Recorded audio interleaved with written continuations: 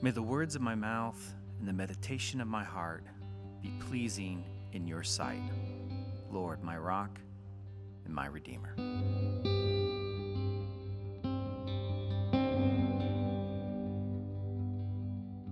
Hey everyone, I'm Joe Graves. I'm one of the pastors here at Central City Church, and I'm excited to have you join us for our daily readings.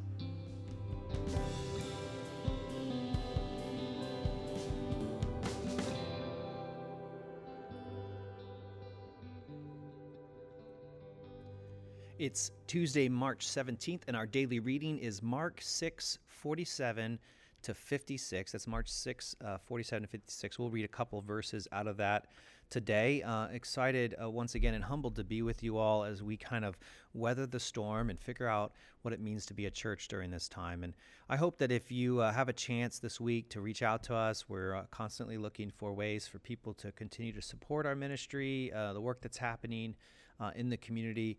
If you have an idea that you'd like to, hey, you know what, I think this would be an appropriate and good way for our church to make a difference during this time, we'd love to hear it. And you can just reach out to me on my email address, joe@centralcity.co, or go to our website or fill out the survey. Especially if you get a chance, fill out the survey. You'll find it in a variety of places on Facebook, on our website, etc. We're trying to figure out whether we what kind of service we do this Sunday. We're not meeting in person, so do we do a full service or just a little Facebook Live thing or just keep podcasting? We'd love to hear your feedback on that. If you have a preference, to let us know. We'll be making that decision probably tomorrow or really soon. And so if you haven't taken a second to fill out the survey, please do that. In the meantime, here is our daily reading for today. We're going to be reading out of Mark chapter 6. And I think we're just going to read verses 47 to 51. That's 47 to 51, and here it is.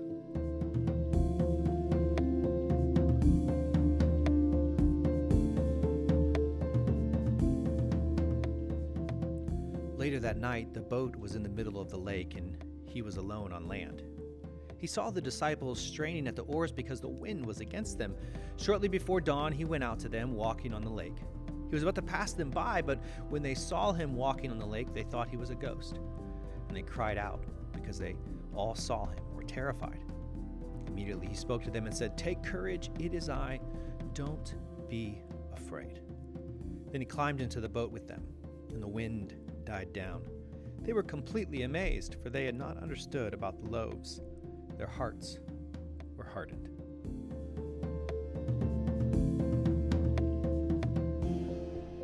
God, help us to see who you really are.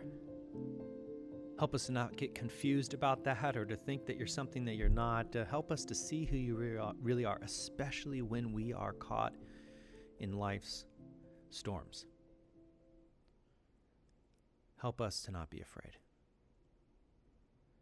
Allow your word to speak to us and to encourage us today. In your name, amen. I'm so thankful for this story.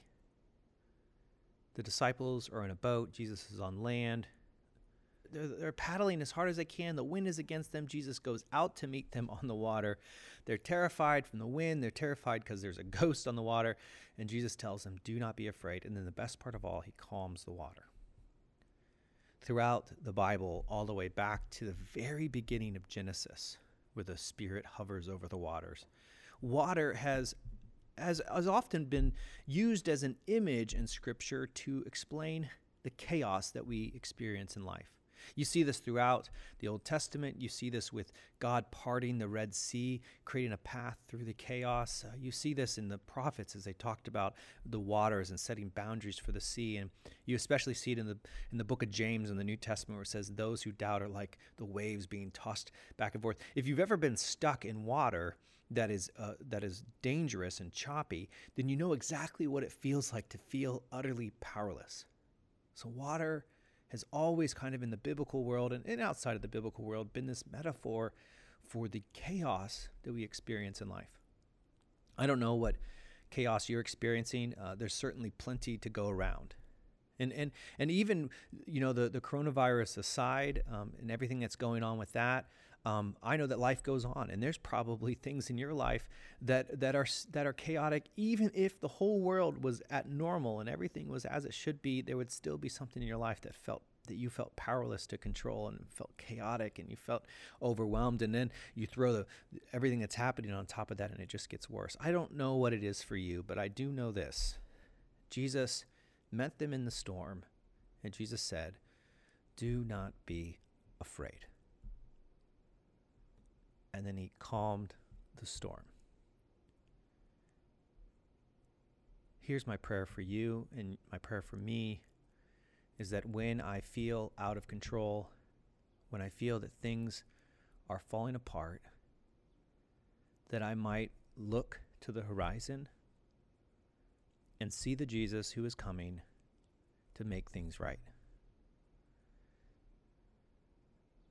That I might trust that no matter how chaotic my life gets, no matter how chaotic my family, my job, my finances, that God is still in control, that God isn't done with me yet.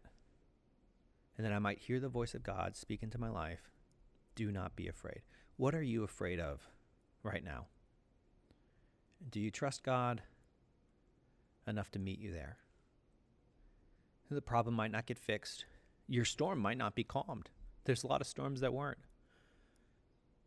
But do you trust Jesus to meet you there and to stay with you through it all? That's our challenge today. In what area of your life is Jesus saying to you, do not be afraid?